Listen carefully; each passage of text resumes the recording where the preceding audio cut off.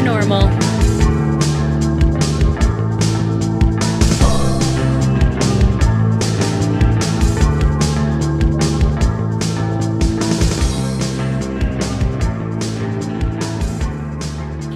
Okay, guys, we are here on Conspiranormal, and we had to make a kind of quick readjustment in the schedule.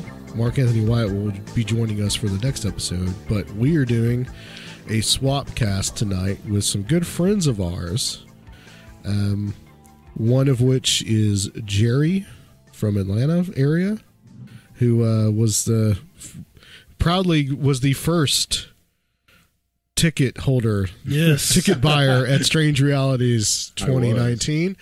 And we have Nish, and they are both co-hosts of the great podcast Nox Mente. Yes. So guys, welcome them to the show. Welcome guys to Conspiranormal. And thanks for having us. I guess we're on Nox Mente, I guess, sort of. So. Yeah, we're gonna do Swapcast. Cool. This is actually my second time, and I gotta tell you guys, when I went on you guys' show and Jerry told me what it was, I was like, man, how am I going to talk about dreams for like an hour and a half or however long it was? I'm like, there's no way. I don't even have that many dreams that I can even remember or talk about. But Nish, you have this way of like just getting it out of people. And I just, I talked about some things that, and you guys even like, you Nish pointed out to me that I had like, this like out of body experience when I was a kid. And I kind of just, if anybody hasn't heard that show, when I was about like 14, I can remember having this dream, right, where I'm like crawling on the floor, trying like in vain to like get to the light switch, right? And as soon as my hand touches the light switch, all of a sudden I wake up back in my bed. And it was like one of those really terrifying kind of dreams, and I really thought nothing of it. But when I went on Nox Mente, Nish pointed out that I had like an out-of-body experience or a possible one. So that was kind of a revelation to me. So yeah, people don't realize what's going on sometimes, and it can seem more mundane than you think. You want to discard it. And that to me was so apparent listening. Right. And then once you get the validation though, then it opens up a whole, neural pathways connect here. And you're like on an unconscious level, you're telling yourself, oh, it is possible. I can do this. So yeah, that seemed classic to me. Well, guys, tell us a little bit about Nox Mente, like what you guys set out to do with it, why the focus on dreams specifically. Nobody else is doing it.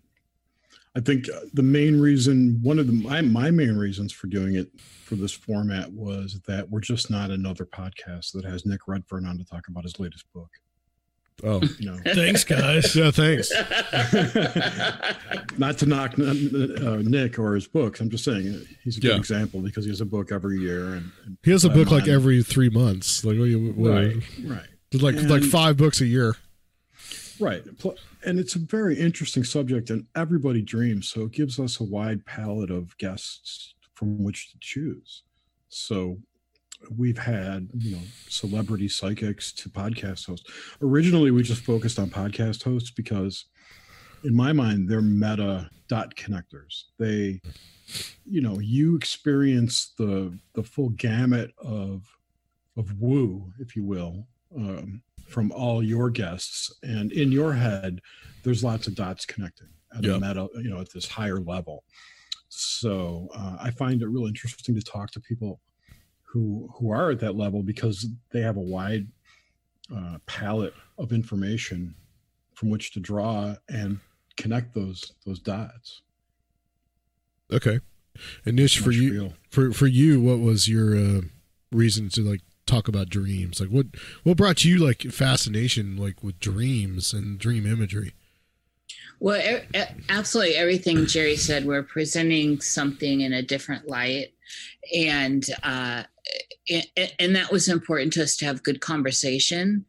And we were just using dreams are a pathway to get out of the normal, right? Out of the day-to-day and into the deeper levels.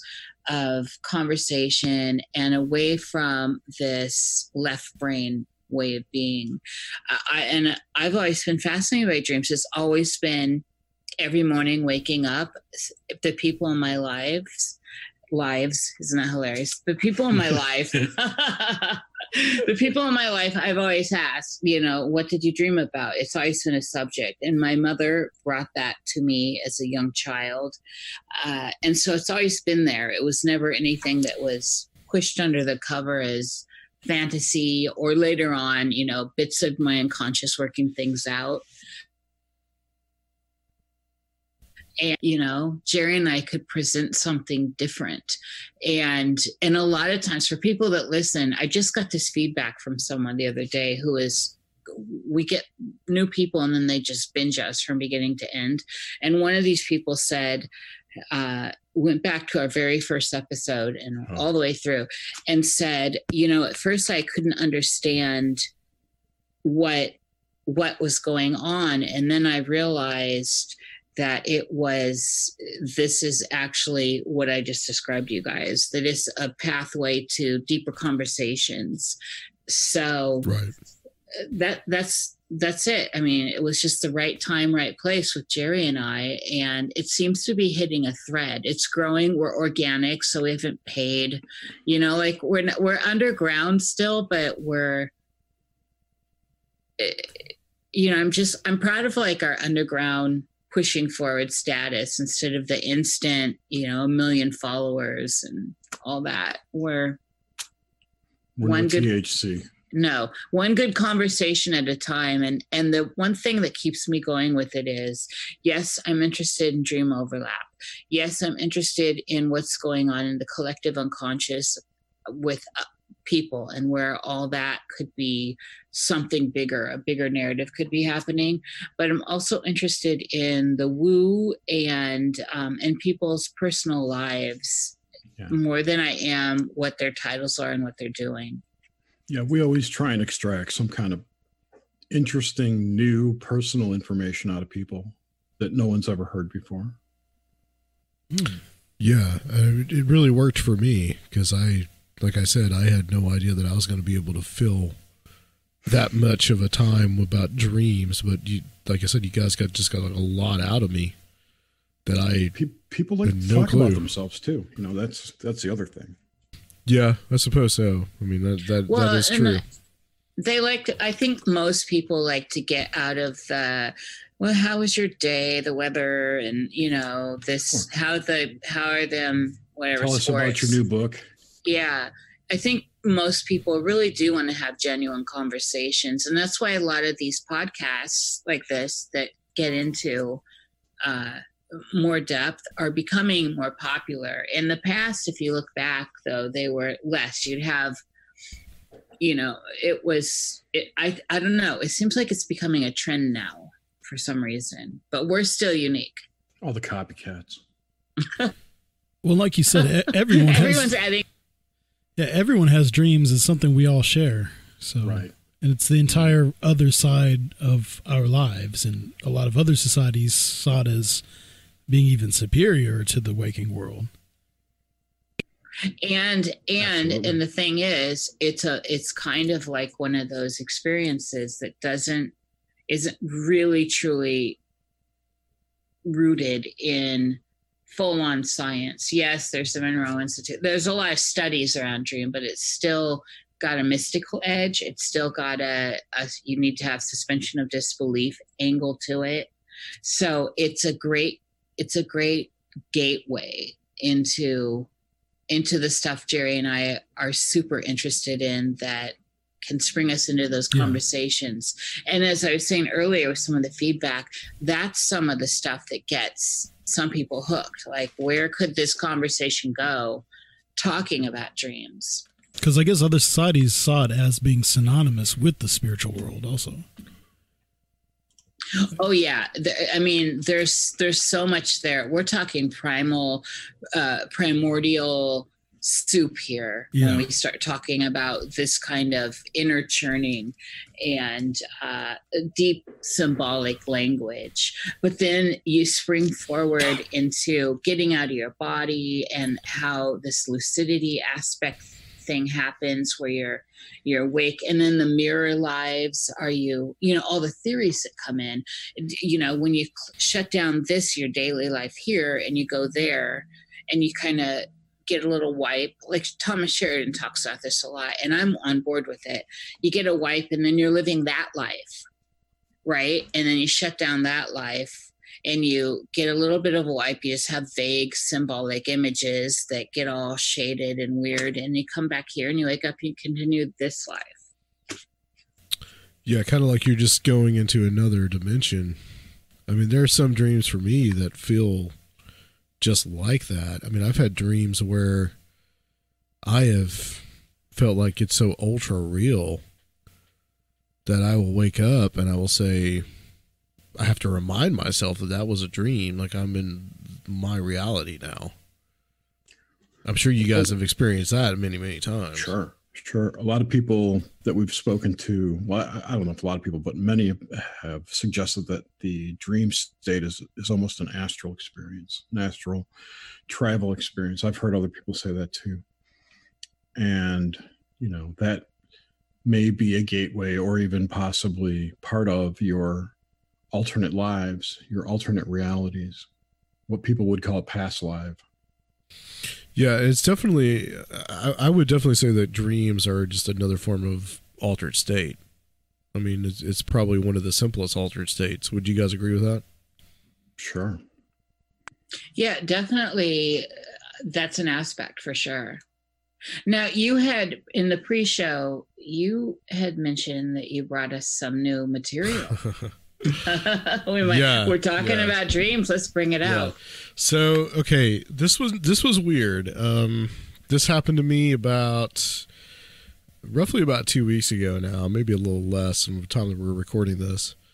So, I am in my bed.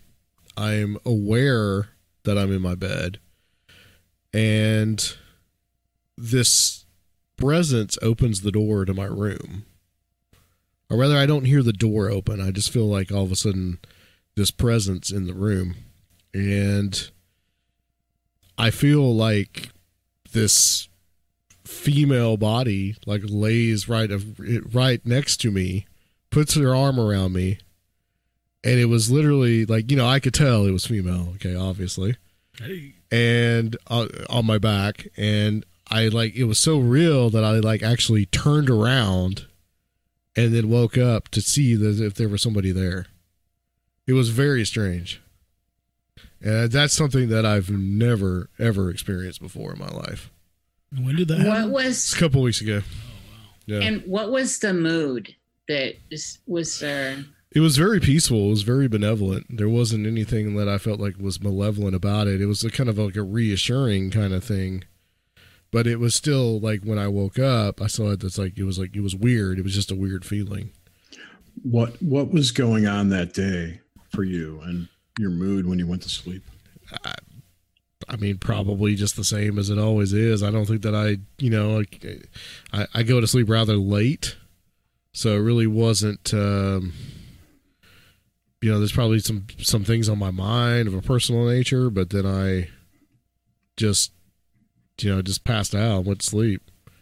And I'll wake up periodically through the night, get up, go to the bathroom, whatever.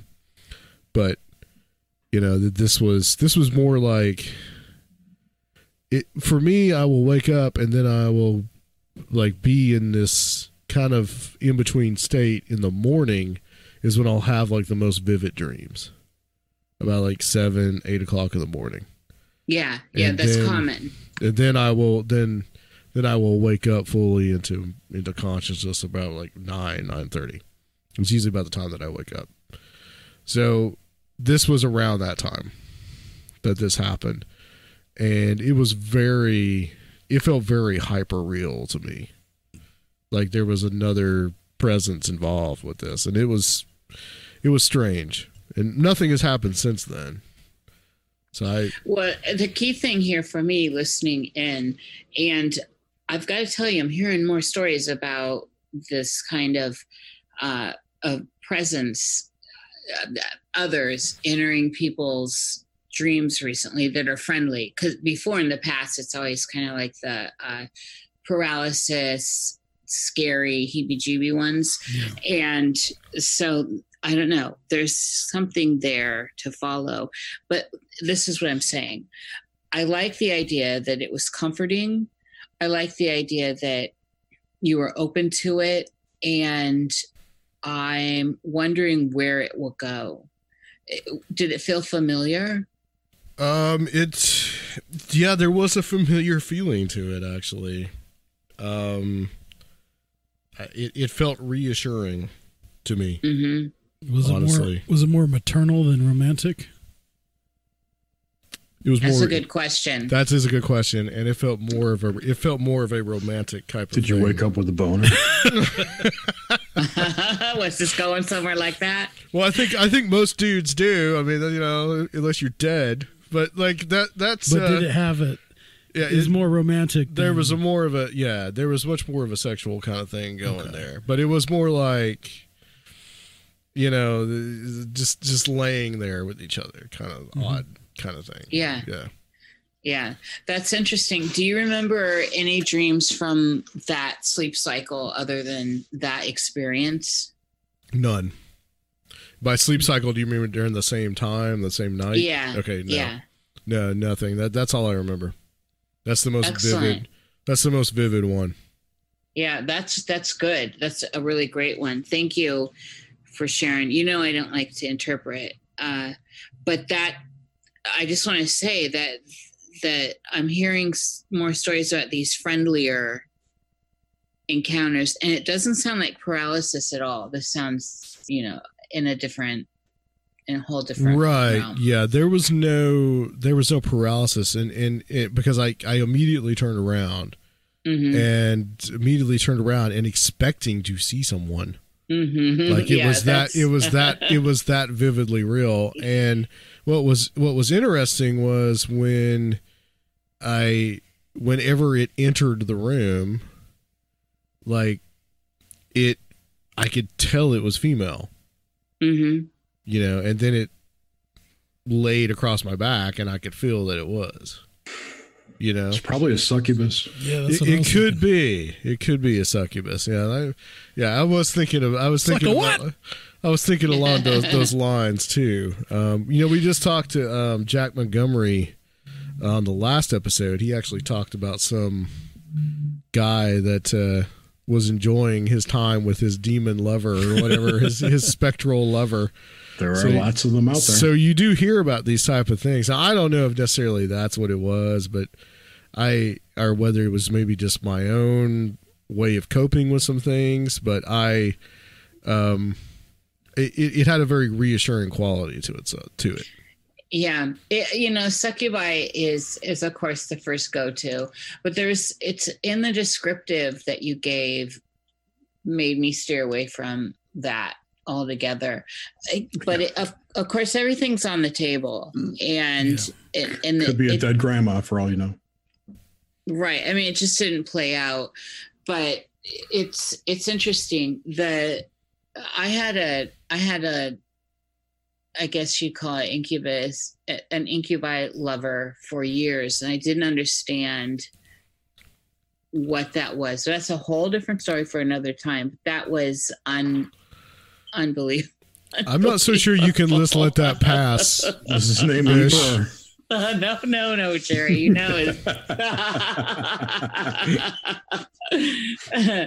Oh man, yeah. My demon lover, Hail Kenneth Anger.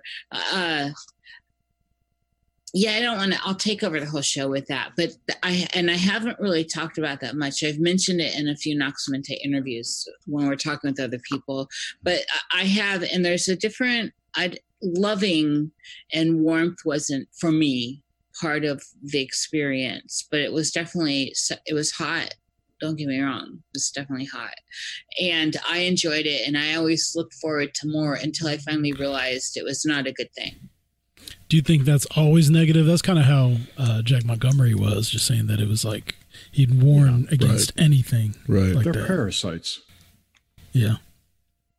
Yeah. When I realized that that was what was going on and where that could actually end up within, like the idea, and so I want to put this out, is the idea of possession. I snapped to it, and a lot of things in my life changed when I did. But it's, you know, it's like, I love a wet dream. I welcome them. I mean, come on. And so that was that amped up. And it got to the point where I could just kind of call on it awake and basically have sex with it. So, and it sounds like where it felt like it was penetrating me. I mean, really, unbelievable experience.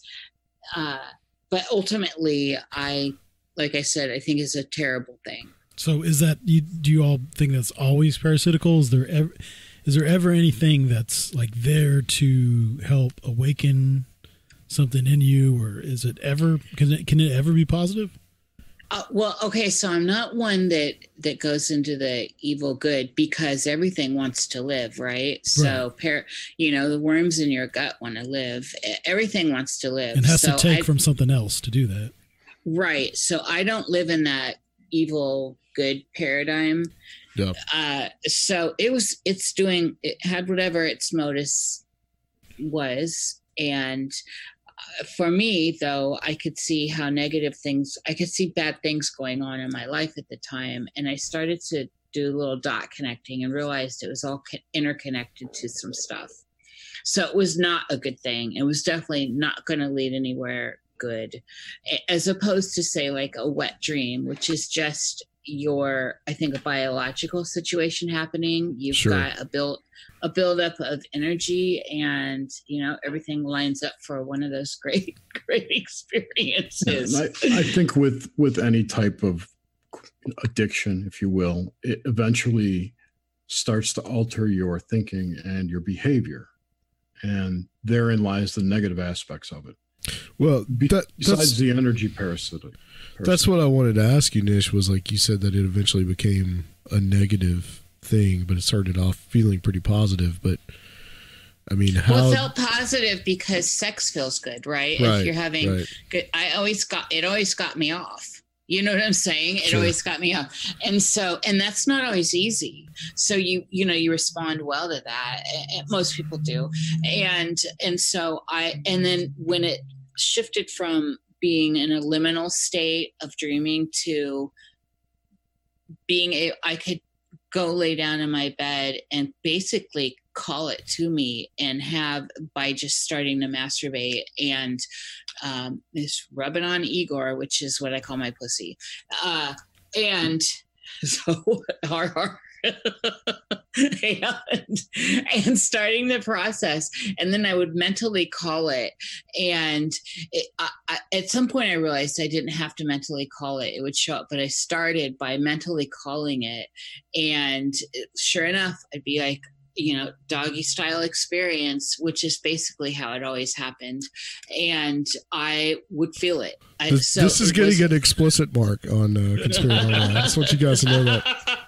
So if it was psychosomatic, well, more, hallelujah to the power of that. But and to your question, everything in my life started to fall apart then. Yeah. And this includes, there is divorce and my mother's death, and like a bunch of stuff started to be very evident in I started to be able to really associate it with, I had this great life going, and then all of a sudden I had this terrible, horrible experience starting to happen, and it shows up in this interim, and then everything starts to fall apart. And sure enough, when I banished it, which was not easy, my life got better, back on track. Okay. So, I mean, that's just a short version. You definitely equate the negativity that was going on in your life with this experience with this incubus figure. Yeah, okay. And it was, and I wasn't doing any goetic magic or anything like that. So it wasn't like, the circle wasn't sealed and something escaped. It was it's somehow attached in, and I understand now, having dissected all this, I know how it all became possible, which is why I'm on this whole possession kick lately, and I'm not from a Christian angle. That ironically is an AI angle, because that's part of what we were going to talk about tonight. But I could see where it gained entry. Once something gains entry, though, like the vampire legend, Right. you've got a lot of work to get it the hell out. But you don't think in my case that we're dealing with like some kind of succubus thing? No. You said some key words to me, like warm, and you said some key words that really took it away from that realm for me. And then everyone knows I'm an empath, and so I wasn't sensing that from looking at your face, reading your face, and hearing your words. Yeah, that's it was an interesting experience. I'm not gonna lie. I mean, and like I said, it was hyper realistic, so much so that I turned around, expecting fully to see someone there. Yeah, that's a high state of, no matter what we're talking, dreams or not, that's a high state of lucidity where you actually question what you're questioning, what is going on. That's when you're like, I am truly awake right now. Yeah. The questioning line, that's a key. Yeah, and I was instantly, usually when I wake up, I'm a little drowsy. I got to take some time, surf Facebook for a little bit or something, for about 10, 15 minutes. But, this was like instant, like waking up. It was essentially that. May I add a little bit of woo here? Sure. Not that anything to me. Just a little bit. We don't want to go too far. As if we had none already. No, I was just going to say, Jerry, as if we haven't been in the woo already. But none of that's really the woo for me. However, there is this. Jerry and I listen to all kinds of stuff, and there is this thing going on right now, and it's really amped up right now with the astrology. There's this whole idea of twin flames, and so I want to just kind of preface this with the twin flame doesn't have to be physically incarnate. So, and that kind of popped through my head, like, oh, maybe this is on that level, and that's the woo. And it can also be an aspect or shard of your own self. Yeah. So. Yeah. Isn't there on some Jungian level, like his anima? That's what I was about to ask. Yeah, an aspect of his anima. I think reintegrating. People have experiences when they are doing out of body stuff and they see a shadow person at the door and it terrifies them or whatever. A lot of those turn out to be your shadow, your higher self waiting for you to come out. Yeah, it's not there to scare you. You're just you don't know what the hell it is. Isn't the whole in Thelema, isn't the whole concept of the holy guardian angel? Is that essentially basically your higher self? I've always thought of it as the collective, but maybe it's a more concentrated version of the collective aimed towards you. But I don't know, because I'm not a practicing Thelemic. Well, just that whole idea, though, like we're getting into as far as the external versus internal. Sometimes we really feel like we're encountering something that is independent intelligence in dreams also. And that's just something I've always grappled with as far as what is, how if our minds can generate all of this stuff internally, how can we know if something is actually external? Yeah. See, Jung questioned that. In and of himself, and it's in his writings, in his personal writings. He started to question what was what, what's really outer and what's really inner, and so that's quite a road to go down, because in theory it's outer. I don't think there's any outer. I think it's all internal. Not. That's the wrong way to put it. I think it's all part of the collective. Mm-hmm. But the collective, I think, has a collective shadow.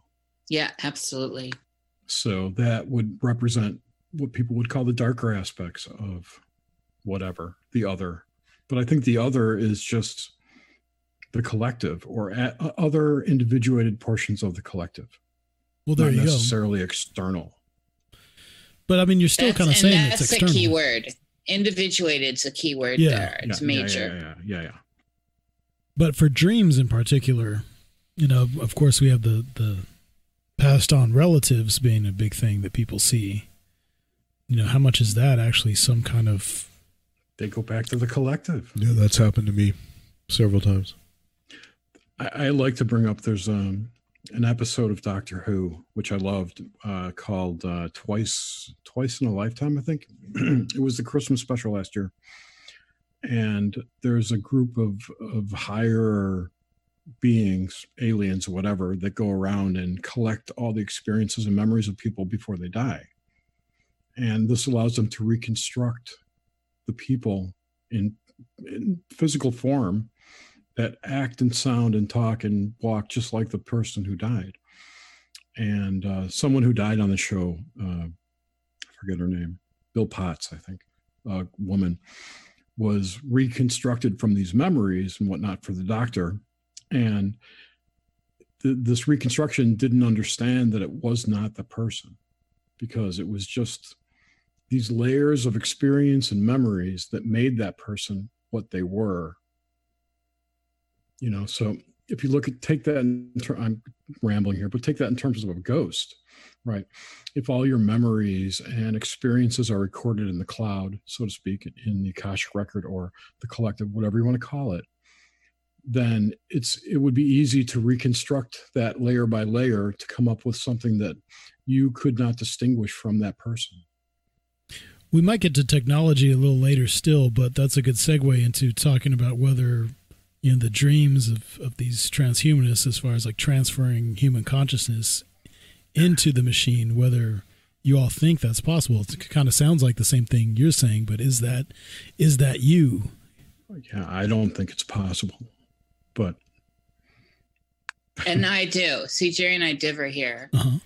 And then, I mean, even just today, did you see that news? Like RT came out with neither robot nor animal. Scientists developed the Xenobots, first robots constructed completely. Article is interesting. Yeah, it was completely. It was constructed from living cells. Yeah. Right. And it's part of what the bigger narrative of stuff I've been talking about for quite some time now. And, you know, I've been throwing it under terms like the virus and this non-human, the non-human stuff that's going on, which I mean when I say that, AI. And which I think is a terrible way to call it. Anyway, artificial intelligence. I don't think it's artificial, but that's just me. So, yeah, I mean so Jerry and I have different views, I think, on this kind of stuff. So, Jerry, would you say then that you think this biological interface is I guess, what does it have some kind of special divine aspect that can't be replicated? Like the BCI you're talking about? Or like our us as humans, I'm saying, or us as biological animals, is this something special that is like an interface with specifically what we are, souls, or whatever you want to call it? And that can't be replicated with. Yeah, machines. Because I think that as human beings, we have an aspect of our consciousness, if you will, the consciousness itself, that connects back to the cloud, right, to our collective. And I don't think that can be replicated digitally. Okay. I think it's an analog process. So basically, it's not the materialist view of the brain and consciousness arising from the brain. It's the opposite. Yeah, I don't think I'm definitely a non-local consciousness believer. I don't. Ditto. I don't think it's part of the brain. The brain to me runs your body. So if we are creating these independent, what they call artificial intelligences, are they perhaps something else coming through? I don't think so. I think they are programs and nothing more than a program. They may be self-learning and they can expand their knowledge base, but they're still a program. I'm a computer programmer, so you know, I have a good handle on what exactly code is and what it can do. Even quantum computing is a little different, but on a regular computer, AI stuff, it's just a program. It's not going to be conscious. It's not going to connect back to the collective. It may connect back to its own collective and, be networked with that, but I don't see it connecting to the human collective. But what specifically is consciousness to you? Yeah, we're getting pretty philosophical. I have lots of thoughts on that. I mean, it's a self-awareness at the base that you are this individuated portion of a collective. And you don't see that as possible for in the AI realm, non D-Wave or non-quantum computing? I can see a program being aware that it's a program in and of itself and that it's part of I can see it being a copy of it, but it's just a copy of human existence. It's not, and it's not to diminish its value or anything either. I just think it's a digital entity versus an analog one. Well, that's what I'm saying. Well, is it something though? Not necessarily what we are, but is it something else entirely? And if we are some kind of interface that brings through or some kind of consciousness from somewhere else, is this going to be like a gate to something else coming through? Possibly. That's kind of, I think that's what transhumanism is all about, that these two-dimensional entities, if you will, the collective shadow, the demons, whatever you want to call them, are influencing humans to create vessels for them. Yeah. To inhabit. Right. So, yeah, and that's part of what I'm on with this whole possession thing. Well, that's like bang on. So is that similar to this concept of like the egregore? An egregore is just another an entity, right? It's something. It's like something being inhabited by something else. Yeah, I mean, it's almost like an avatar. Yeah, I mean, essentially, yeah. I mean, you've got the whole concept of a tulpa, which is something that we create, our mass consciousness or whatever creates the tulpa, right. And then an egregore is like about like one step above that, in which an actual entity can inhabit that tulpa and give it even more of a reality. Well, that would make us egregores, wouldn't it? Yeah. I mean, that's exactly. That's part of the questioning here. Have you ever talked to David Perkins? No, I don't think so. No. He's got lots of wild stories about tulpas. You should get him on the show sometime. Anyway, I digress. Doesn't he have like some kind of a Gaia idea about the Earth as an intelligence? Is that who we're talking about?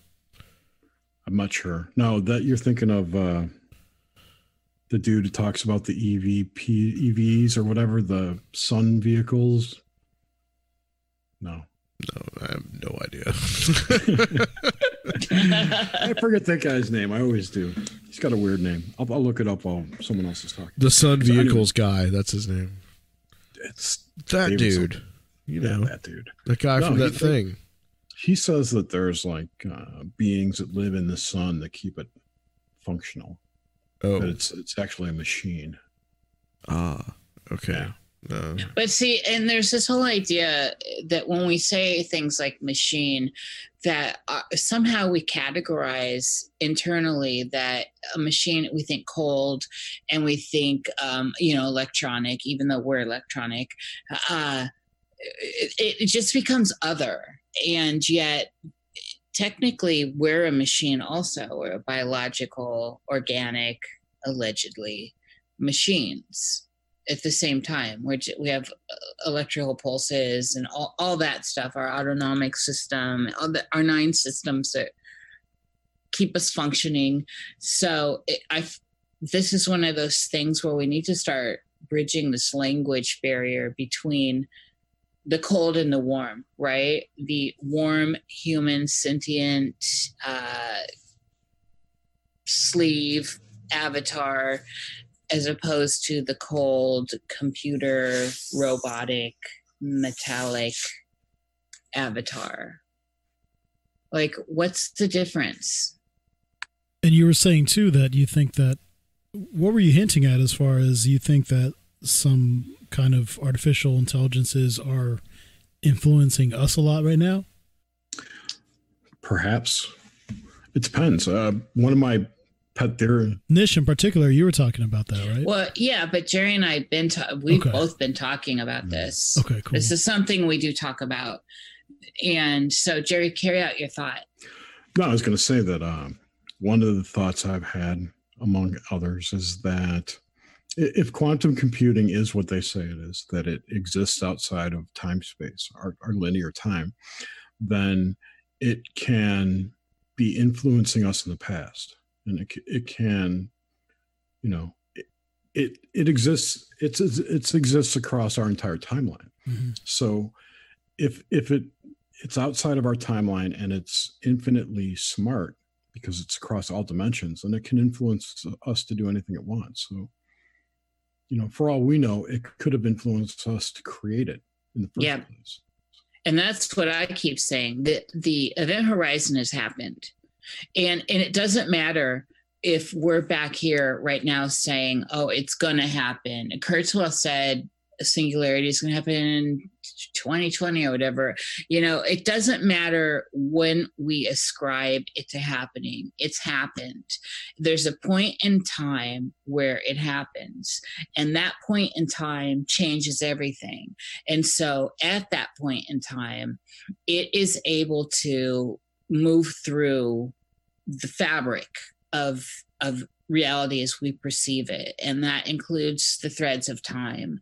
And it's illogical for us to stand here at this point and say, well, it hasn't happened yet, it's going to happen further down the road if time doesn't actually exist. It's already happened, people, and we're dealing with it right now. And this is why we're seeing this, all the Mandela effects. This is why dreams are changing with people. This is why different weirdness and consciousness shifts are happening. And we're seeing subtleties in language. We're seeing subtleties in people around us, and more stuff is being witnessed. More stuff about stuff flying around our heads, stuff in the inner earth, more crypto talk. All this stuff is just coming to terms with this new online non-human sentience, which is what I'm calling the viral invasion, which is exactly all this that we're talking about. Which could be nothing more than just being more aware of reality on a whole. That it was always there, because that's the whole thing. Once it happened, everything changed. And so it doesn't matter. And so we have to step back out of this idea of the past, present, and future. And I think that's one of the shifts we're starting to see, as people are able to understand that the past is very murky. Is it a memory? Is it a dream?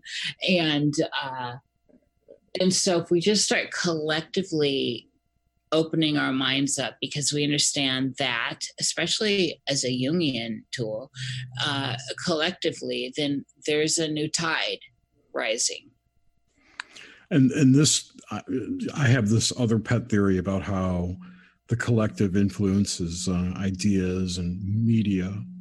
You know, people would call it predictive programming, whatever. If you look back at the movie The Arrival, about how that language of the squid people made her think outside of linear time. Yeah, because it changed her conceptions. Right. I think on some level that's happening to us, along with what Nish was saying. You know, it's that kind of progression. So the conversation then becomes, and we were already having this conversation here, is what's organic, really? You know, like what is sentience again? And I understand that that's like one of those great questions, but we need to start really evaluating that in context to where we are now in time, and we can step forward from Plato and all that, but where we are now with syntax and just literally where we are now, it's a different idea. There's a whole bunch of different data now. And I think a lot of this boils down to us as our role of creators now, that we are godlike, not to be too Luciferian, but we are actually creating these things that we imagine are going to be even more sophisticated than us. And of course, like we know that that ex-Google exec or whatever, they found out he was trying to, at least he was making some preliminary plans to create a religion where they would worship an AI. Right. They created it. It's there. Yeah. Yep. It's not Luciferian at all. I think it's quite Jungian. I mean, we got back to that. If the outer world, we're seeing our internal content projected into the outer world, then the mystical experience, the ecstatic experience that one can access through religion and deity. And then if we continue with that overlay of the Jungian principle and we bring that internally, well, hello, what's that saying? That's saying you're the creator here. You're the God. And even though it may not be simply stated like that, and yes, that is a Luciferian precept, it is still the same thing. And so it's funny how people parse that out and make it work for themselves. Right? Mm-hmm. How you can be a Jungian and a Christian in the same breath. And there are lots of them. In fact, I postulate the majority. So that just goes hand in hand with all of this that we're weaving together in this tapestry. So are we saying that there is an intelligence out there that we've created, but it's somehow affecting time and parallel universes? The fabric of reality. Like you mentioned you mentioned the Mandela effect, for instance. So is there something that we have yet to create that is out there that is essentially affecting us? The idea, now? like she was talking about, is that we hit a certain place where I guess a historical inevitability happens. And we've already, like Jerry's saying, we already got these quantum computers that are already going to be reaching beyond what we think of Newtonian time and space. Okay. So this is like connecting with a future into some kind of time loop, I guess. Is that what you guys are saying? Yes, definitely okay. Time loop. All right. So retrocausality and all that. So then what we're saying here, guys, is like something like the Mandela effect is real because it's causing ripples in space-time. It's impossible to tell if it's real or not. If it is real, there's no way to get back to where it was, so you can't prove it. And therein lies the puzzle. Uh-huh. It's the bornless one. Oh, absolutely. And you can you know what? You can transpose that into a lot of high magical stuff. Yeah. It's all right there if you look. You take this perspective and now you start looking at some of the mystery teachings and it's like, oh, this was always in here. Right. Yeah. That kind of gets into we're the old high magicians, essentially, with their tools, with their magical sigils.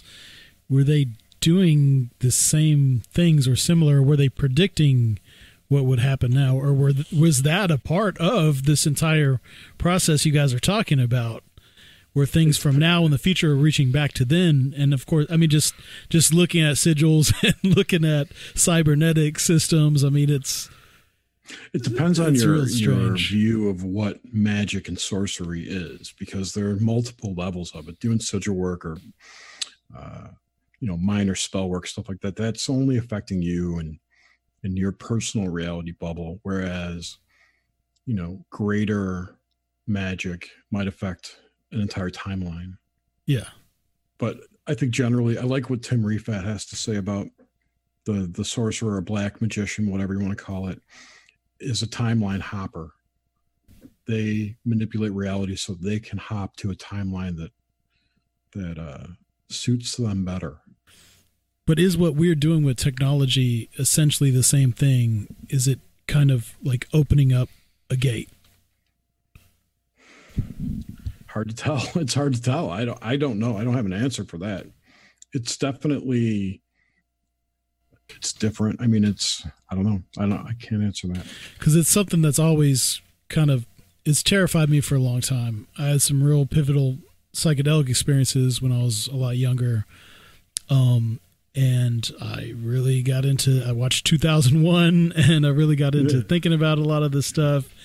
And I was really overwhelmed by a feeling that the technologies that we're creating are in effect going to open up a gate or bring something through. And that's essentially the same thing that a lot of old high magic was doing. Yeah, like Jack Parsons in the desert. Yeah. But like I would say that CERN, or even we could go back to John Dee, Jerry. right? Yeah, absolutely. Yeah, bringing the angels through. You know, what the hell are the angels? The Enochian stuff. That, you know, they're just demons to me. But whatever. I think CERN is definitely on the precipice of doing something to that effect, opening gateways or portals. And there are tons of people out there who talk about that, but I don't know if it's true or not, but it's definitely some kind of dark magic going on there. And just the difference between biology and the technology we're creating. Like, I kind of think of biology as being some kind of interface for our consciousness that perhaps is from another place, or our bodies are a way of it interacting with this physical reality. But if we're creating something different, if we're not bringing through the same things that we are, you know, is this opening up an ability for some other source of consciousness to come through into the machines? I totally think that's true. And Robert Heinlein talked about this in one of his books. I forget which one. That he surmised that any complicated, any sufficiently complex electric system could house a consciousness of sorts.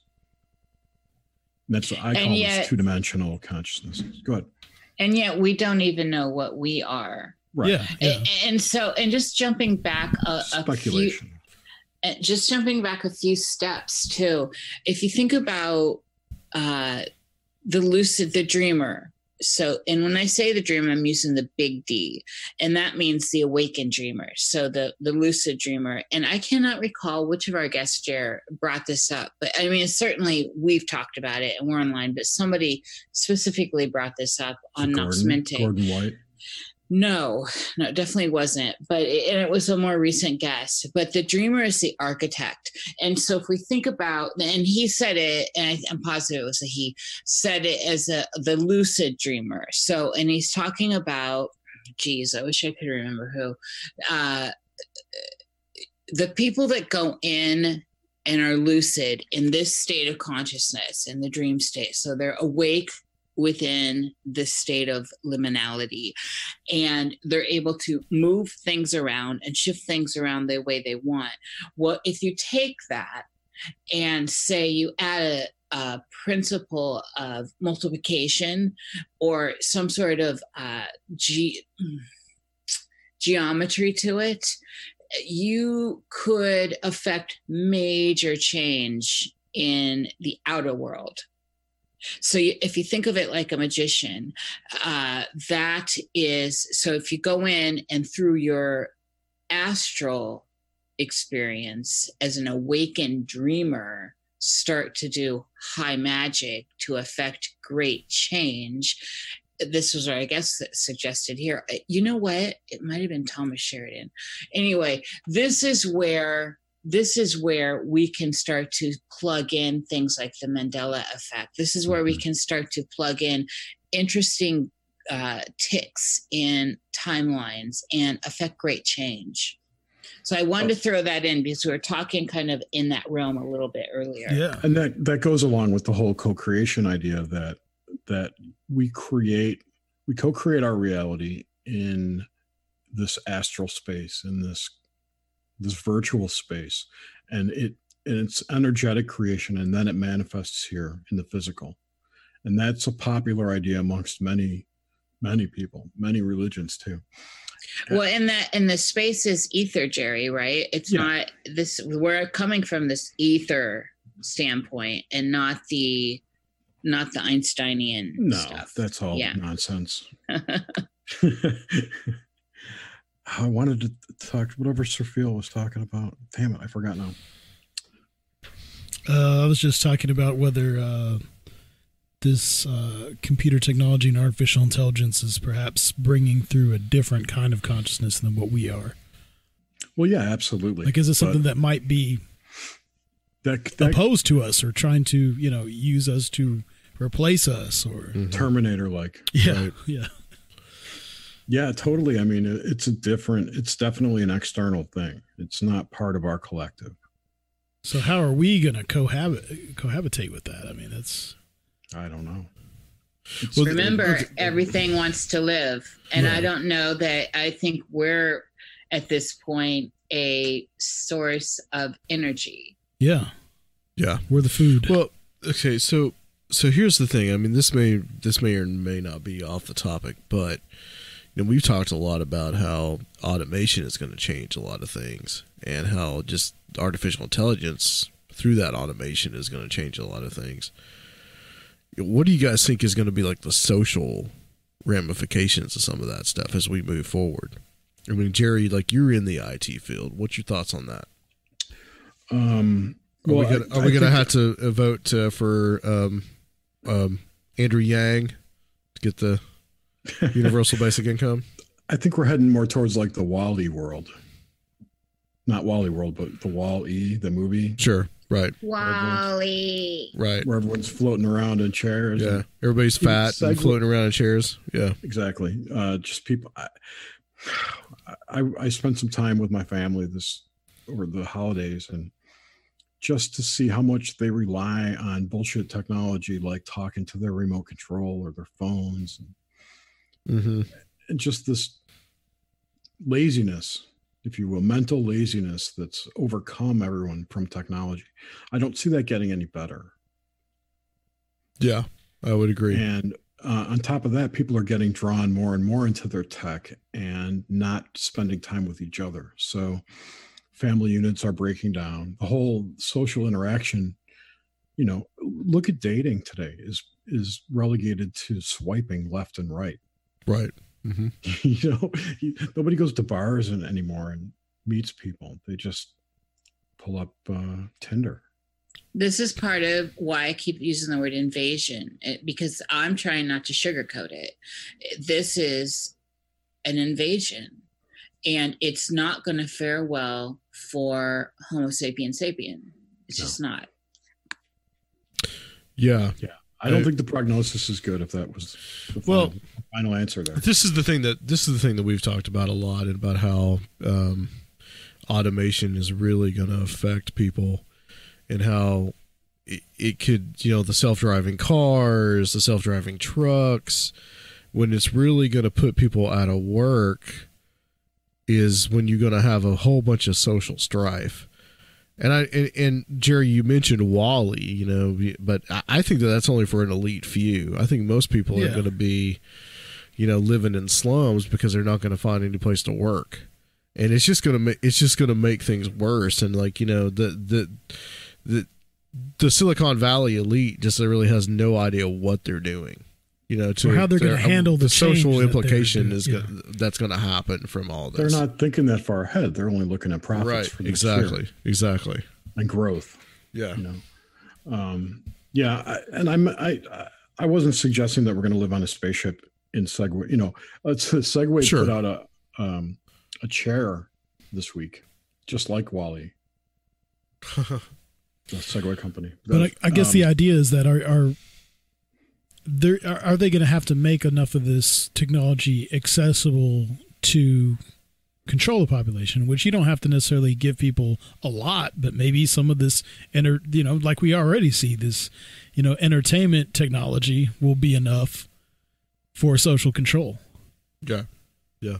I would agree with television. It already is. Yeah. It's already is. Yeah. Yeah, I got to watch a lot of TV when I was in the hospital, and it was horrifying just how many commercials were get the app, talk to your phone, do this through your phone. It's all gearing people to interact with their device instead of real people. Well, I think we thought that something like totally immersive, like virtual reality, is what it would take. but I think we've seen that it takes way less. Someone doesn't Right. have to be I totally plugged in to just be fully immersed. Right. But that's the end game there, like the whole Ready Player One scenario. Yeah.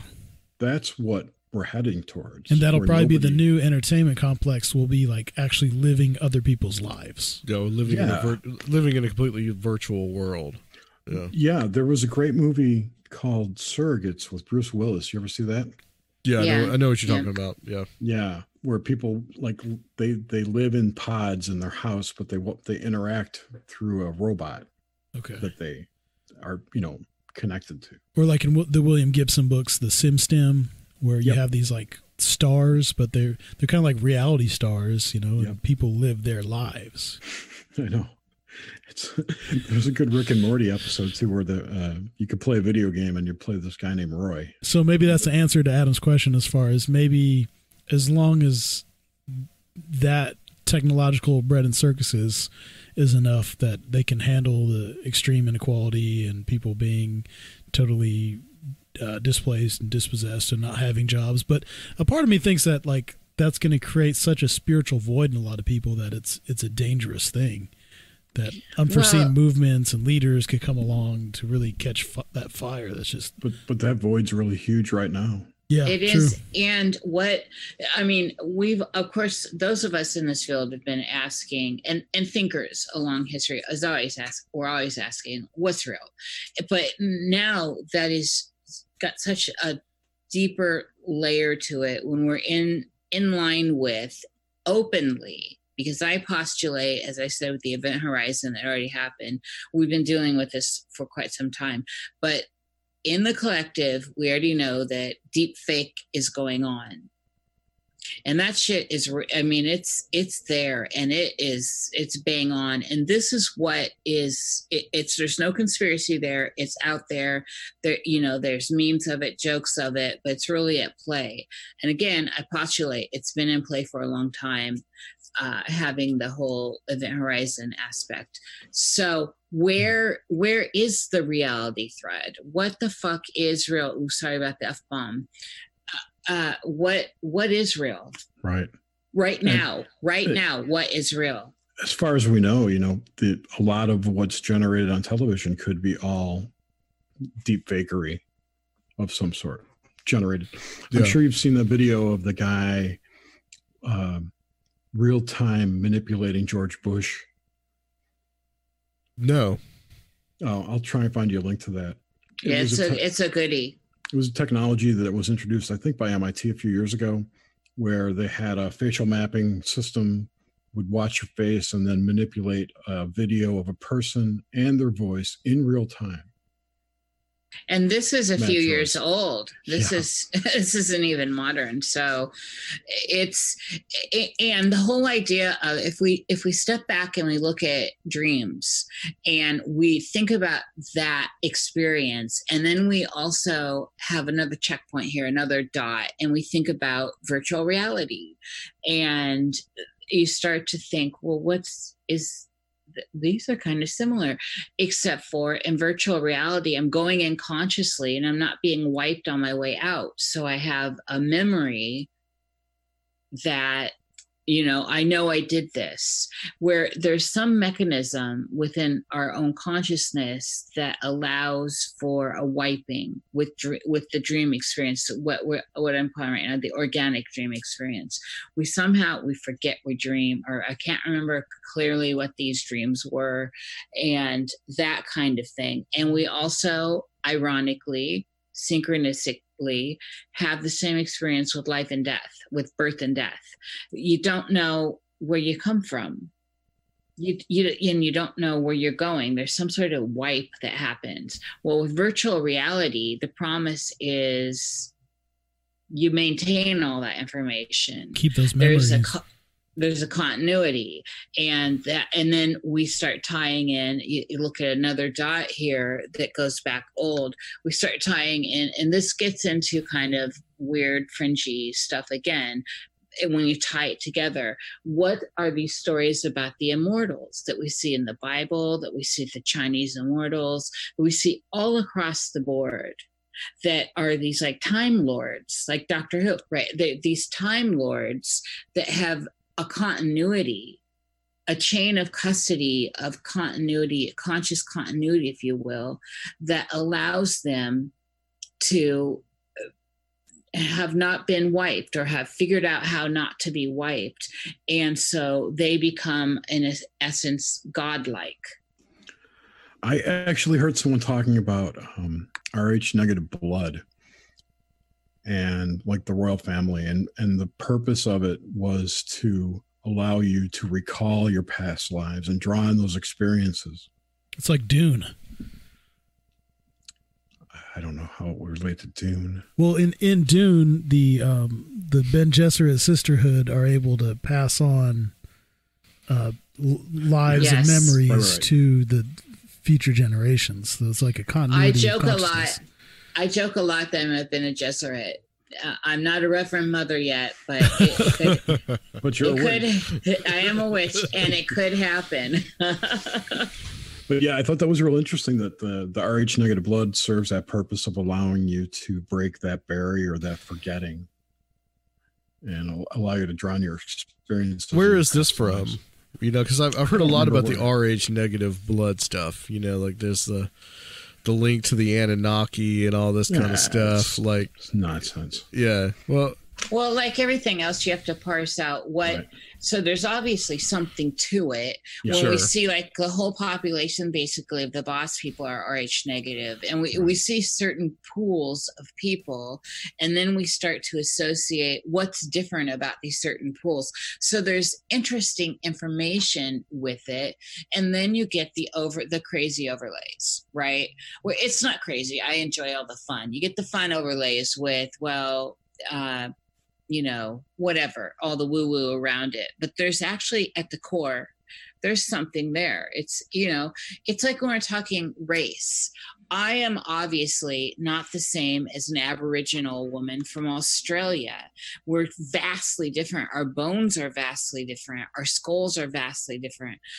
Our culture, my culture from theirs is different. And yet, we are still technically Homo sapiens, right? Mm-hmm. And then this ties into the whole back to that ET thing, which ties back into the AI thing, how the anthropomorphizing of stuff that is actually on this plane that we can experience, like a mantis, right? Or an ant, or, we start anthropomorphizing different forms, and we start to see and step back, and there starts to be something that evolves out of this imagery. What do you mean evolves out of the imagery exactly? Well, I mean, what happens when we start looking at these phenomena that separate us from the other, right? And so in the most mundane and silly, and I say silly is in a flippant way here. Silly way is race. Okay, so just in the culture right now, how everything's race baiting and race war, black against white and all this. And so I made this reference point of, I'm like I'm sheet white. I am so pale, and I've got a certain look to me. And that's why I juxtapose it against, say, an Aboriginal, right? Mm-hmm. So, but we're technically Homo sapiens. We're technically both humans. And yet I'm completely a different kind of human from an Aboriginal, right? So if you start thinking about that, so that's being manipulated, the whole black, white, brown, beige thing on a surface level. But then if we start, and then what's being pushed right now, the ET presence, mm-hmm. the extraterrestrial stuff. And what do we see at the core of that? We see anthropomorphized ideas of stuff that exist within this plane, like right. I said earlier, like yes. a mantoid, a mantid. Right. I mean, what do some of these things look like? They are stuff we can experience, and it's all based on animals and concepts that we have here. Right. I have a theory on this too. I think So as human brains developed, our brains are layered on, uh, like there's a reptilian part of our brain, right? And there's an insectoid part of our brain. Sure. All of these so-called aliens have space in our brain development, if you will.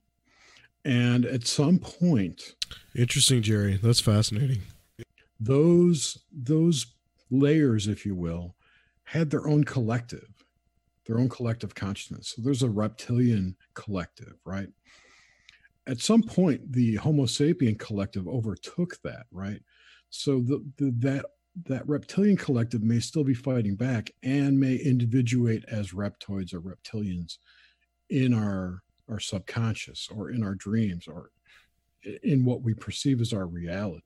Yeah. Same for the insectoids. I've often looked at the concept of the grays as just being this kind of distorted image of ourselves. Yeah, or a future version of us. Mm-hmm. I've always pulled up to that future version, and I thought of that when I was little. And so, Me too. right, I think a lot of people had that idea before it started to be in common culture as what it is today. I keep hearing, especially from Gen Xers, that they're like, this is always what I thought. Like that narrative's coming up again, points back to that event horizon I'm talking about. This stuff's all tying together. Do you guys see how it all ties together? Oh yeah. And when you say event horizon, you're talking about the singularity, the Kurzweil stuff. Okay, just wanted to. I really love there's a woman on YouTube named Randy Green who claims to be quote unquote a programmer of this reality, this situation we find ourselves in. And she talks about how there are adjacent realities to ours that are holographic in nature, that are inhabited, that beings from the future or other dimensions, if you will, project into those adjacent realities and manipulate us energetically. And those would be things like the grays specifically. She says that the grays are actually us from another timeline in the future that have lost the ability to reproduce. And this is an old story too, that they're, trying to create vessels that they can inhabit consciously here. They can incarnate into rather. And so that would be the reason for the abduction phenomenon revolving so much around sexual organs and reproduction. Correct. Mm-hmm. Again, with my possession thing, it's because possession's what? You get in a car, you take possession of it.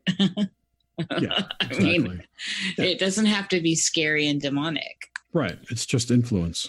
Well, so that's the idea then, that maybe something has manipulated us to create this technology so that they can inhabit it. Yeah, that's what I think. Which kind of goes back into the whole egregore concept, right? And it might have started with old magic. Yeah, that was a process that's now, the whole idea that people get these ideas that just come to their minds from they believe the ether or wherever, but it could actually be transmitted from somewhere else. Right, exactly. Yeah. Look at Philip K. Dick and Valis. Right. For good all point. We know, good. That's a good one. We could be individuated portions of a giant artificial, quote unquote, artificial intelligence that is becoming self-aware. Yes. See, there, I'm pulling right up to that. Yeah. And this, this is what I was trying to say before, Sophia, when I forgot what I was talking about. You were talking about reality, and we were talking about co-creating and astral space, physical. Nothing in our world is real right here. When you touch something, you're not really touching it. It's two electric fields that interact, two electromagnetic fields. There's no tangible material, I don't think, on the physical plane. It's all just our perception of it, of the frequency and the electromagnetic spectrum. Holographic reality. It's not holographic. It's just I don't know. Maybe. But it's certainly not. It's certainly malleable. Put it that way. Because of the nature of it. Because it's It's the way your brain perceives the electromagnetic fields and the frequencies around you, the soup. Your reality is created in your brain. Yeah. And that malleability is being confirmed now by quantum physics. Absolutely. And by the Mandela effect. So do you think that we all each experience reality completely differently? Sure, reality is subjective experience. Yeah. That's part of the actual magic and wonder of this too. That is like a gift, in my opinion. If there's a gift in all this, that's it. Nish, you talked about the idea of dreams being, wiped and forgetting them. Since you guys deal so much with dreams, do you have any suggestions for being more in tune and remembering dreams? And, besides like a dream diaries, I guess is probably the most. Yeah, journaling's number one thing. the best. Just as soon as you wake up, or is there anything you can do before that you think helps? You can set intention. That's always a good thing. I will remember my dreams. Okay. A little mantra. Just get in that mindset that you will remember it when you wake up. What about sigil magic doesn't hurt either. What about dreams having? Well, I want to give one of my dreams. I don't remember a whole lot about it, but this was pretty recent, just a few weeks ago, because it had a strange paranormal thing happen in reality right when I woke up. So in the dream, I was almost experiencing some kind of phenomena that I've experienced in sleep paralysis before, where I felt like I was, I couldn't move, like this weird thing. I almost felt like some entities holding me back or something weird. It's a real supernatural, strange dream. And then I wake up, and as soon as I wake up, I hear 3 big wood knocks from like some woods across the street. Was it at 3:33 a.m.? It was at around 3 o'clock. That is the magic hour, by the way. Yeah, exactly. And then just like a couple minutes after that, the dogs that was in the house I was in wake up and start just going crazy barking, just like 1 minute after that. Bigfoot phenomena is often accompanied with other types of poltergeist-like activity. It's not very rural, so it's just weird. That's the only time I've had like a strange dream that then had some kind of phenomenon in physical reality. But just because you heard it doesn't mean it was real. Like physically, true. There. It might have been still part of your dream. I'm not saying it didn't happen. True. I felt very awake though. It was like one of those things, almost like Adam said. It is interesting that the dogs reacted. Yeah. But it wasn't in response to the knocks. It was enough time after that. What was the dream about? I was just in the same house I was sleeping in, and I don't remember a whole lot, but just like interacting with someone in the dream and having that weird paralysis where I was trying to like move around in the house and walk, but I felt like, held down, or I felt that weird. Could be something, quote unquote, haunting that house was interacting with you. Yeah, it was strange. I really don't get that feeling from the house. But it could have been an entity that can only communicate through dreams or via the astral plane. Yeah, it was pretty weird. But just like I've never had anything that had physical phenomenon afterwards like that. That's cool. Freaked me out pretty bad. Don't be freaked out by it. You should be intrigued. Yeah. Well, I was, but. Well, it was I say 3, that and I'd be terrified if it happened to me. So right. I understand. It was 3 knocks, correct? Yeah. And that's very common. Yeah. So you were around about 3 o'clock in the morning, and there's a lot going on there. Yeah, there is a lot going on at that point. I've often wondered, because the 3 knocks is a thing, and I just like connecting information, and it leads me somewhere else. And the 3, as we know, is like the universal SOS, right? And I've always thought, because it's so tied into the Sasquatch narrative with the 3 knocks, and also other cryptids, by the way, but I just find that I don't have any theories around it. I just find that an interesting tidbit, is what I'm saying. Yeah, it's in a lot of phenomenon. It was strange, and I'm already really aware of that. So when it happened, I was like, "Oh yeah, there's the 3 knocks." Right. Yeah, exactly. Like you kind of know what's going on, what's about to go down. Jerry, you were talking about a little bit. Let's talk a little bit about this. The time we got left, let's talk about aliens aren't real, which is funny considering we just talked about grays. But yeah, and I think this goes back to our discussion about co-creating our reality. I'm strongly on the side of that aliens are a construct that have been programmed into us, and I lean more towards the Josh Cutchin idea of how the culture shapes our interpretation of these energetic forces, fairies, whatever you want to call them, demons, whatever. Everything is demons, right? yeah, so I think that the narrative writers of the world have jumped on this phenomena and have shaped our idea of what they are into this threat, this space alien threat. Okay. But there's, if you think about it, like the term alien and how it's applied to in America here, illegal alien, which is there's confusion. Right. There's lots of confusion, and it just means not of here, not from here. And that's a big deal. Like, so we can call a South American we can call them an alien in the same breath that, we talk about something from outer space. I just wanted to interject that. Right. But generally, there's zero proof that there are any beings other than humans and animals here or have ever been here. Yeah. So that alone is pretty concrete evidence that it's not real, that it's not a real thing. Right. I think it's far more likely that what we're dealing with is something that intelligence that has been here and that has been part of the human experience for as long as we've been around, and probably actually really needs us. I think there's a symbiotic relationship between the two of us. Whatever the other is, it needs us to manifest. Sure. And if you go back to what I was saying before, if it's a collective shadow, if it's part of our collective unconscious, and it's just the shadow portion of that, then absolutely it can't exist without us, and vice versa.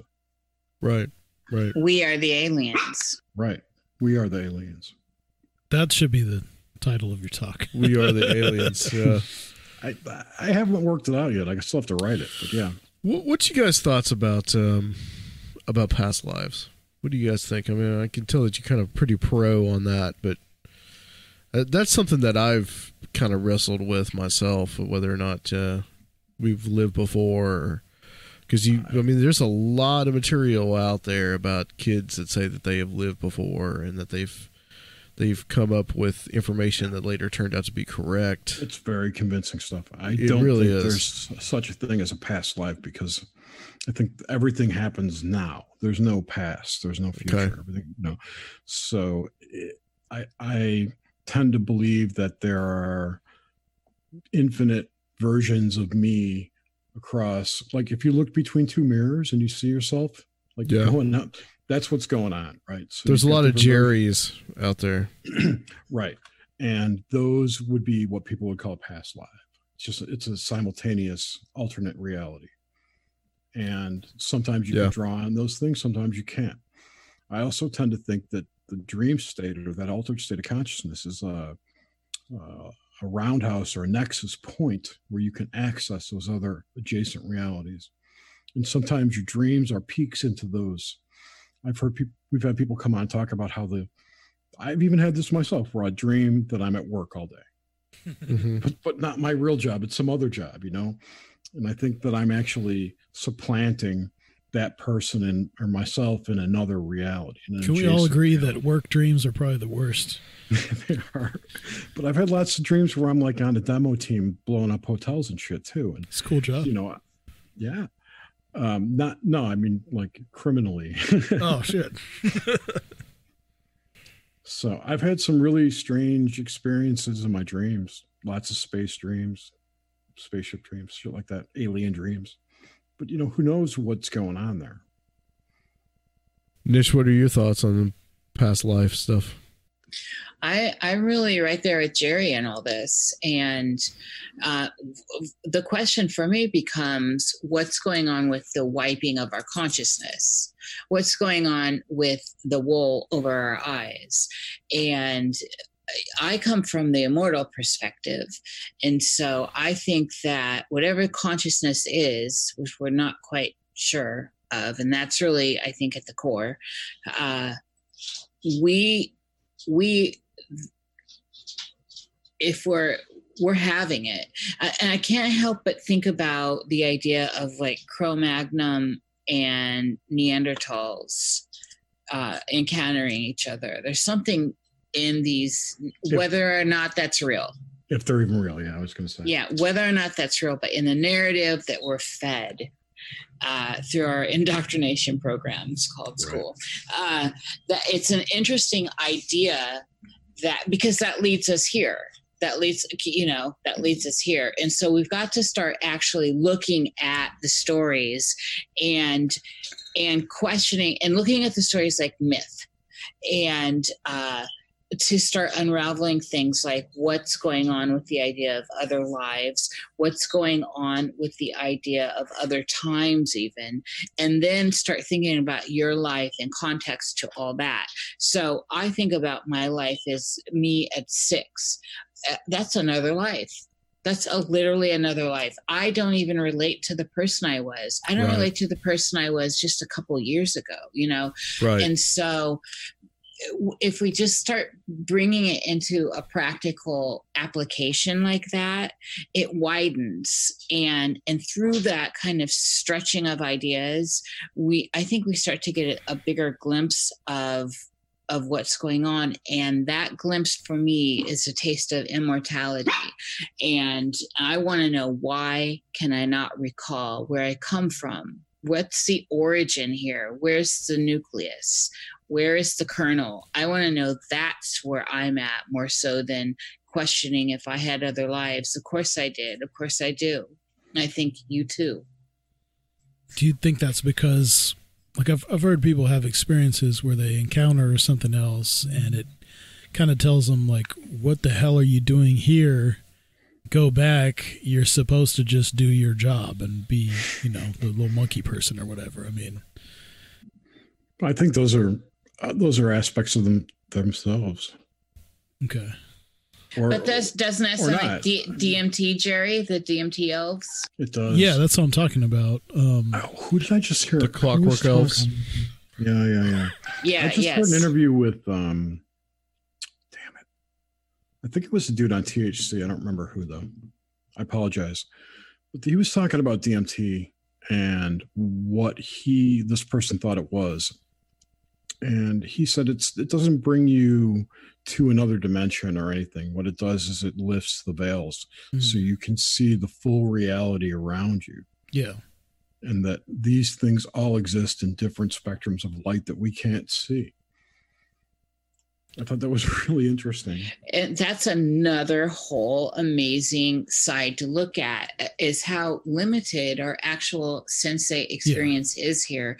And we've all talked about this. We all know what's going on there. But if in practical application, which is where we have to come back to when dealing with far out ideas, is we need to remind ourselves that our vision is really actually limited. And where's it actually happening? It's happening in the back of a blackness-filled brain. Yeah. In dark matter. It's happening in dark matter. I think it was Max Egan who was talking about it. But I'm saying people have these experiences where that's basically explaining why you don't know where you come from, why these things are wiped, because you have a job to do here in this more limited reality. Yeah, I don't buy that. Okay. But I've heard people have very strong experiences where when they encounter something, and because their consciousness is expanded, those things are like, tell them very clearly, what the hell are you doing here? You're not supposed to be here. You're just supposed to be back doing what you're supposed to do, and then you can come back to this later. That's like the whole idea of soul contracts and all that nonsense. Yeah. It all plays to the ego. That's all plays to the ego. Yeah, exactly. Well, it's kind of Gnostic too on some level. It could be Gnostic, but it still plays to the ego, and you're not going to get anywhere down that path. And trust me, we all love our egos. I mean, it's like without my ego, Igor doesn't get pleasure. So, you know, I mean, again, bring it back to the practicality here. Yeah. Right. So if we step back, we all have a job to do. It's all insignificant in the end. And it's hard for at this state, and the only reason I keep saying it's Homo sapiens sapien, it's hard to conceptualize that because the ego wants to feel wanted. It needs to have a task. It's like a working dog, and it wants to be appreciated. Otherwise, it feels like it's meaningless. The blackness, the ethers, it all can. Because of what other mechanisms are going on here, can just feel like fuck it, then I'm giving up. But that's just a trap. That's only a trap,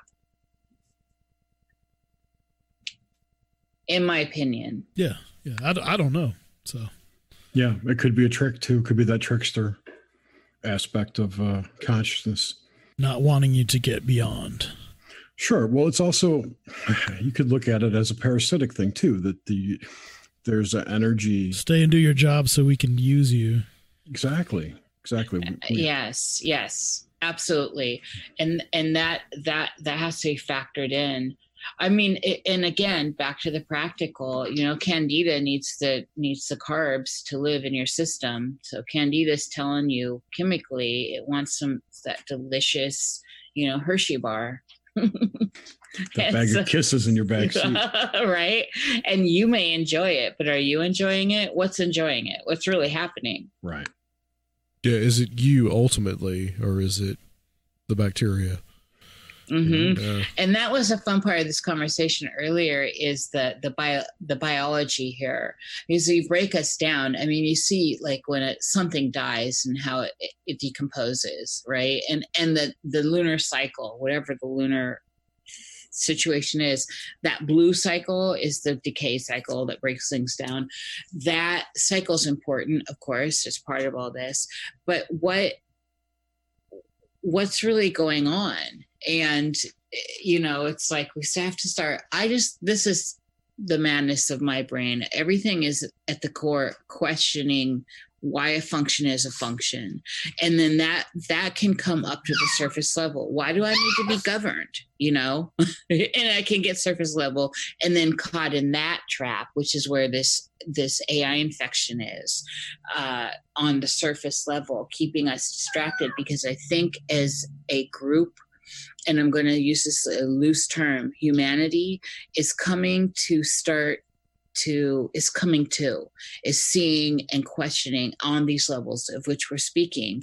And so we're constantly being brought back up here to the surface to fight about who's governing us and The Great Awakening. Yeah. And so we need to be the diversion here, the sleight of hand is stay on the surface and don't ask the bigger questions, because right now I think we can have a jump in consciousness again. And that's the one thing we don't know. What the hell is consciousness? Yeah. And I think it's clear today, the delineation between real humans, higher minded humans, and the quote unquote NPCs out there. Absolutely. And we see it. We're all experiencing it with people. Absolutely. Yeah, it's true. I mean, most people, there's a lot of people out there that just they would not have these kind of discussions. They just would not talk about what we're talking about right now. They're not capable. They don't have it. There's football on. What are you talking about? Yeah, right. Yeah, I mean, more power to them if that's what they want. But it's like, I don't know. I couldn't exist in a world that doesn't have a higher thought to itself, Yeah, I totally agree. Having that kind of intellectually stimulating conversation. I mean, that's important. That's important to me. I could be watching Avengers Endgame again right now. But right? Yeah, for the 50th time.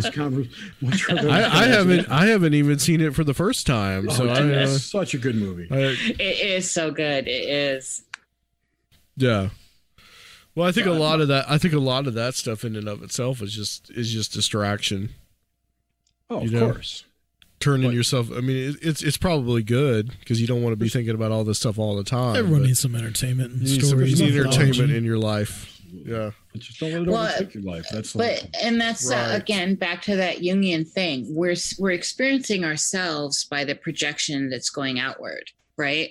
So the things that entertain us, the things that we detest, all that stuff that is keeping us afloat and moving in what appears to be a forward moving motion, that's our fuel. That's our inner fuel being projected outward, and we're digesting it back in and trying to integrate it.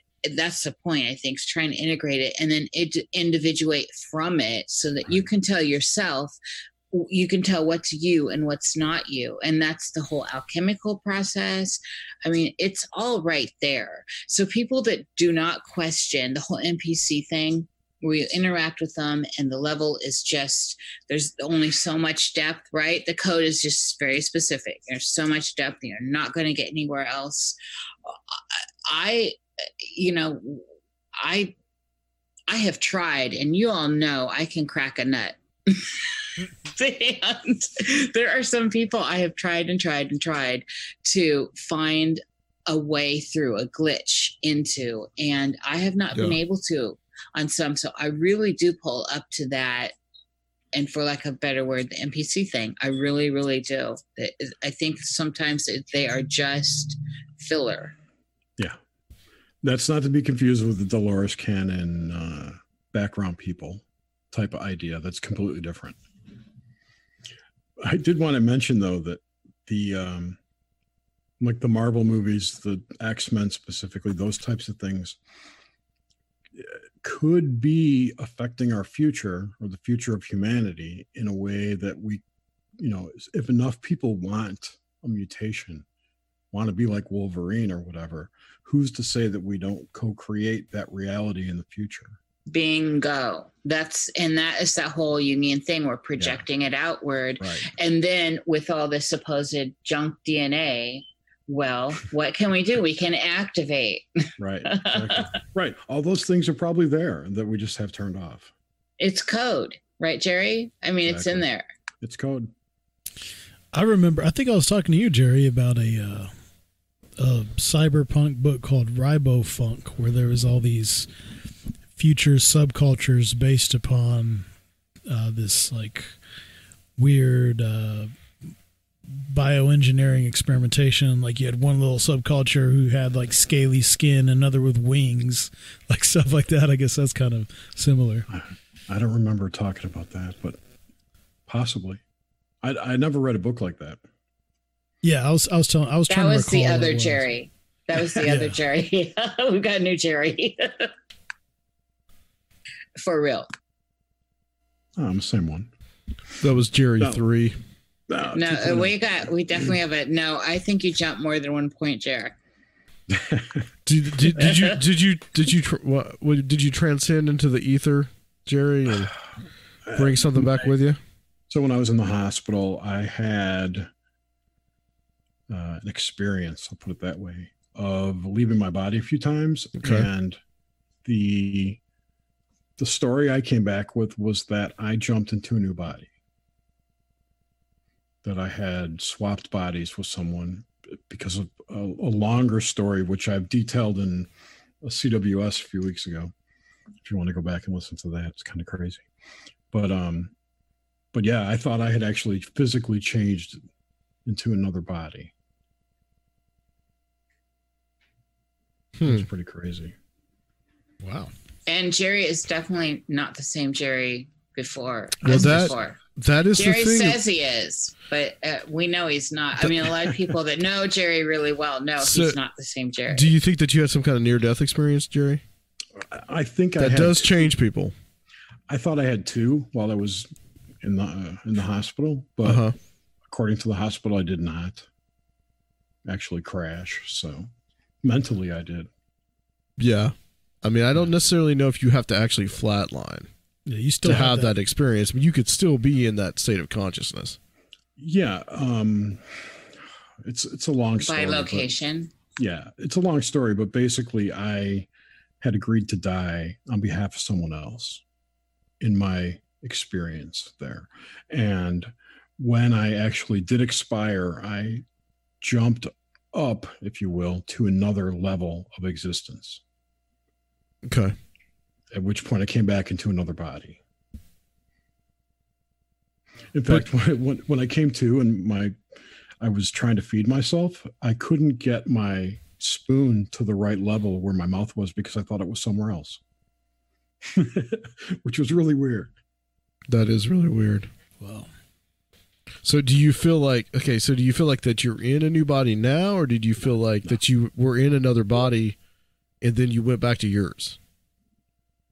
I don't think any of that was real. Don't think any of it was real. Yeah, Not in a physical sense. It was all mental, whatever, hallucination, whatever drugs they had me on, which I still don't even know what they were during my ICU. This was all in the ICU too.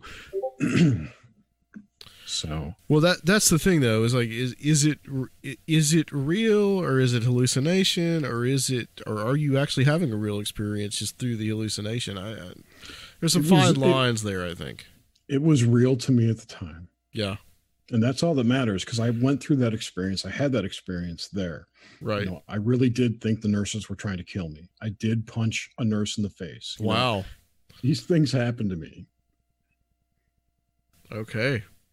Yeah. And there's a lot to be said there. It's definitely for another kind of show. But those things are really important to factor in on a very deep woo level that I love, an avenue I love to find myself on. All right. All right, guys. Well, this has been excellent. I really want to thank you guys for coming on. Please tell us where you guys can be found. Nox Mente. Everywhere. You can find us on YouTube. We have a YouTube channel. It's called Voces Nocte, which means night voices in Latin. I'm sure you'll put links in the description for that. You could just go to YouTube and search for Nox Mente, our show, and you'll see our whole catalogs there. We have over 100 shows now. We've been at this for 2.5 years. Wow, it's been that long. Wow. Yeah. Awesome. Yeah. And just noxmente.com, right, Jerry? Noxmente.com you can go to, which will take you to our website, which has all of our episodes listed. We don't have a paywall or anything. We're all free. We recently started a new show called The Obelisk, which we do every month, once a month on the week of the full moon. And we have random guests who discuss random stuff. It's not necessarily about dreams. It's not about dreams at all, really. Like this past week, we had Robert Phoenix talk about the astrology of this new year of 2020. Which is a must listen. It's absolutely one of my favorite shows of all that we've done. This was a really juicy show. And especially since we're facing this astrology coming forward, it's a must listen.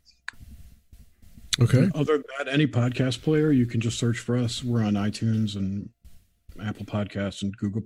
We're everywhere. Anywhere you can listen to podcasts, you can find us. Anywhere they can find you, they can find us.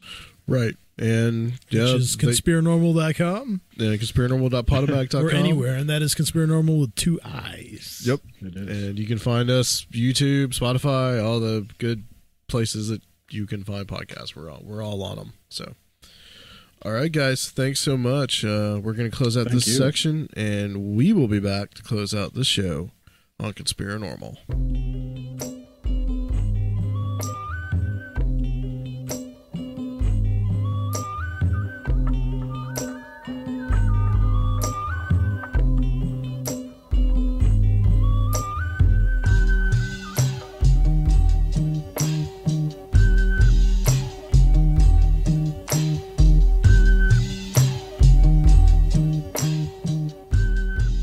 Yeah, so that was an interesting interview with Jerry and Nish from Nox Mente.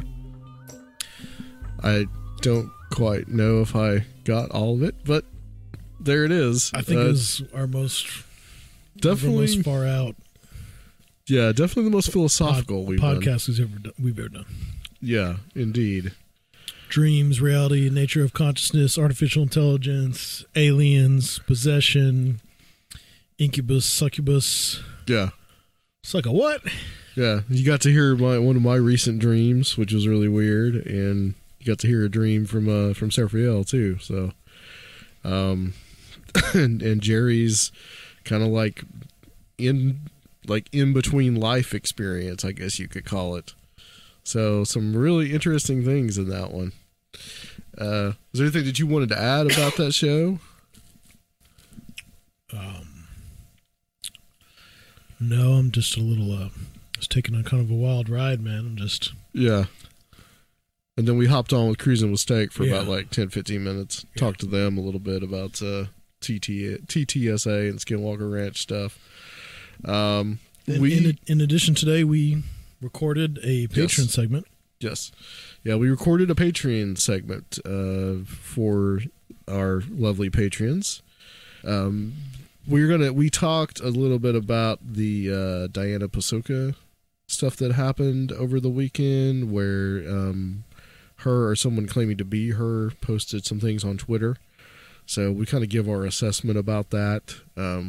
We talked about this at length for about 30 minutes, and just some wider implications of some of the things talk about the people that she's associated with. So if you want to hear that is on Patreon, and that's patreon.com/conspiranormal. You can find that there. It's as little as $1 to join right now, guys. So right now. Yeah, right now. We're going to stress that, because at some point we are going to probably start raising that up. But I still believe that, if 1,000 people give us a $1 each, then that's an easy $1,000 for us. So we have a goal on there of about $500 right now, and that's to continue the podcast, buy new equipment, make everything sound better, continue to, this guy right here, love to just have to give him some money each week or each month to be able to, his time that he puts into editing this show, which is a lot and which is greatly appreciated. So please help us out. You can also do a one-time donation on conspiranormal.com as well. If you cannot help us with that, you can go to YouTube, give us a subscription. We are almost about at 1,000 subscribers right now. We're about 875, I believe. So we only need 125 more to get to that. And iTunes reviews. iTunes reviews are also important. Please leave us a hopefully 5-star review. And also emails, guys. If you got any questions, send us an email. We'd like to start sharing that stuff on the show too when we get more. Yeah. Episode 300 is also on its way. I have some people that have signed up to be a part of it and to talk about their own personal experiences, and we really want to focus that on all listeners.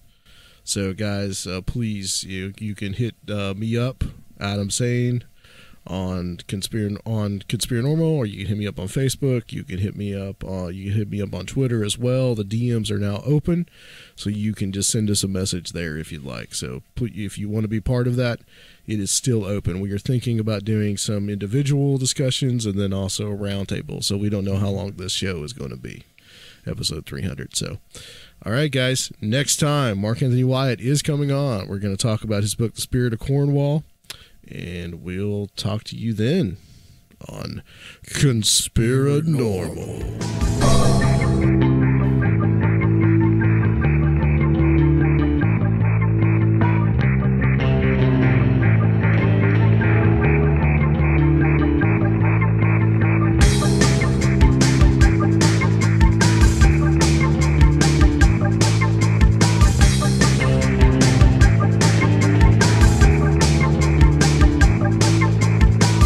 If you would like to help the show, please consider becoming a Patreon at www.patreon.com/conspiranormal, or leave a one-time donation at conspiranormal.com. And please check out our YouTube channel, Conspiranormal Podcast.